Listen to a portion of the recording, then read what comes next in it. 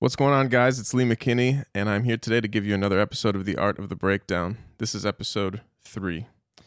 The Art of the Breakdown is a MMA show. Could be boxing down the line too, but for now, it's just mainly UFC, Bellator, things like that.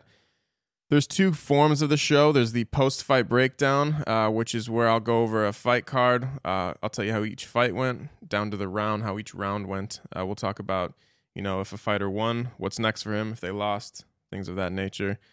Today we're doing a pre-fight analysis. There's a few fight cards coming up this month in January, and we're going to talk about two of them.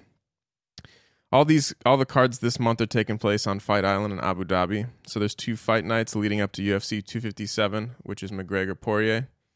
And so today we're going to talk about the two fight nights. The first one is January 16th, just 3 days from now. That is Max Holloway versus Calvin Kattar.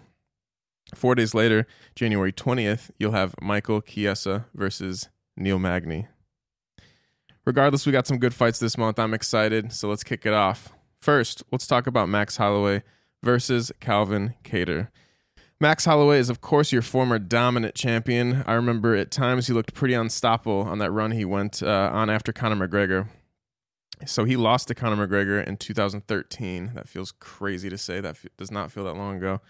But after that, 13 consecutive wins. And then he attempted to move up a weight class and took a loss to Poirier. Right now, unfortunately, he's coming off back-to-back losses to the champion, Alexander Volkanovski. Each of those losses that he has to Alexander Volkanovski are somewhat controversial. Really, one of them is to me, and that would be the second fight between them. But that's neither here nor there. He's coming off of 2 losses. The point is, Holloway really needs a win here. It seems that if there's ever a time for a trilogy when a fighter is up 2-0 on someone, it would be a third fight between him and Volkanovski. They were just too close, and the fights were extremely controversial. Granted, I think this is just assuming that Holloway can get a win over Kattar. And that's also assuming Volkanovski keeps his belt. I think he's going to fight Brian Ortega next. I think that's the fight they're making. But as I said, there's a lot of ifs here. But, if Holloway can get the win, I'm sure he's going to be looking to get his belt back. Those are big ifs, but it's safe to say that the stakes are extremely high for Holloway at this point in his career.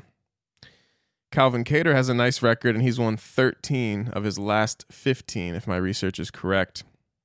His last 2 wins are coming off Jeremy Stephens and Dan Ige. I believe he has some of the best pure boxing in the division. It's an absolute pleasure to watch. This is going to be his biggest opportunity to date, for sure. Max Holloway is a big name, former champion, and this is important for Kattar to get the win here. If he gets a win, it would get him extremely close to his title shot. I believe, as I said, that Brian Ortega is next at Alexander Volkanovski.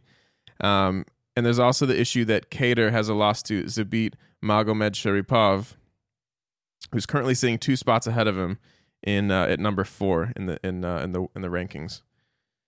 So win gets Kattar up there with the top of the division, but there might still be question marks or at least one more hurdle that he has to climb before he gets his crack at the belt.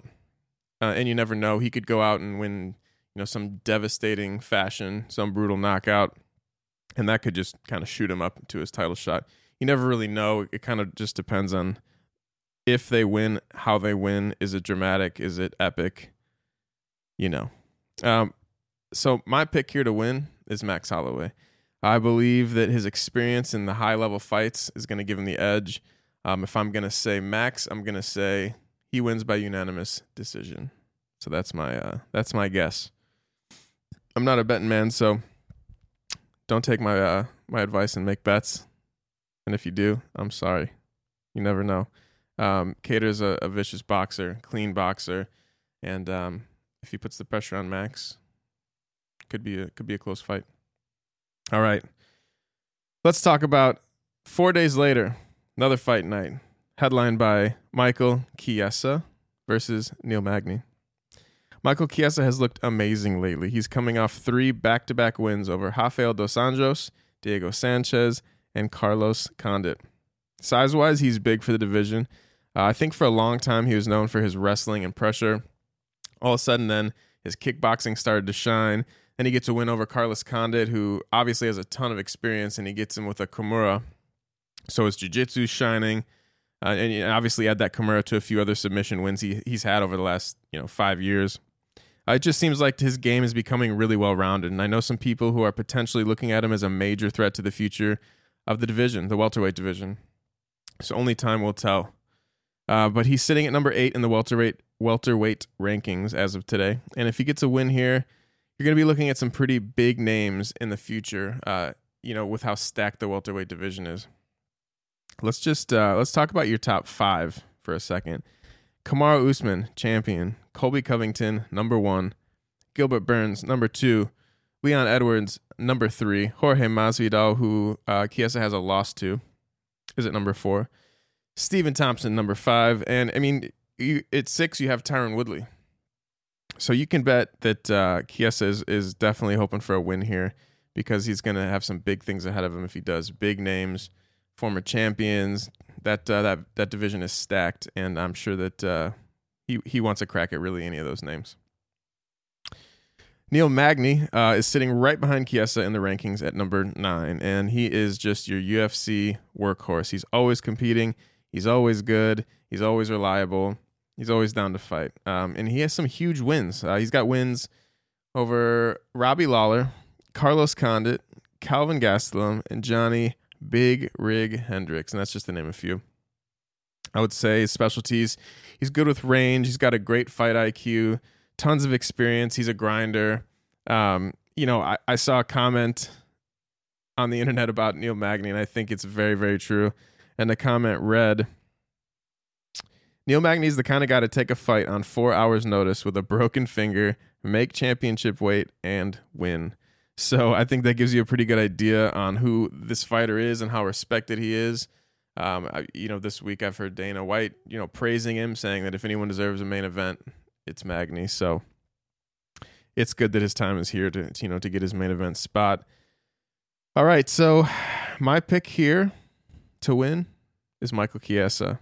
So I think his wrestling is going to do him good in this matchup, and I think it'll help him dictate where this fight takes place. I did some quick research on the odds in this fight, and it looks like Magny is actually the favorite to win this. So, don't listen to me. I'm taking the bet. If I'm a betting man, and again, I'm not. I'm taking Chiesa. But hey, apparently the world disagrees with me. So, anyways, I hope you enjoy the fights. I'll either check back with you after each of these cards with a breakdown of how things went, or I'll do a recap of both of them. And the next show, I might even just be talking about UFC 257, which is Poirier McGregor. Regardless, January stacked. I'll be here 1 or 2 more times with a couple more of these episodes. But thank you. I hope you enjoyed this episode, a little shorter than the others. And again, the next ones will be breaking down the fights, how they went, and they'll be a little more long, a little more surgical. I hope you enjoyed those too. Thank you for watching. I will see you next time on The Art of the Breakdown. Bye.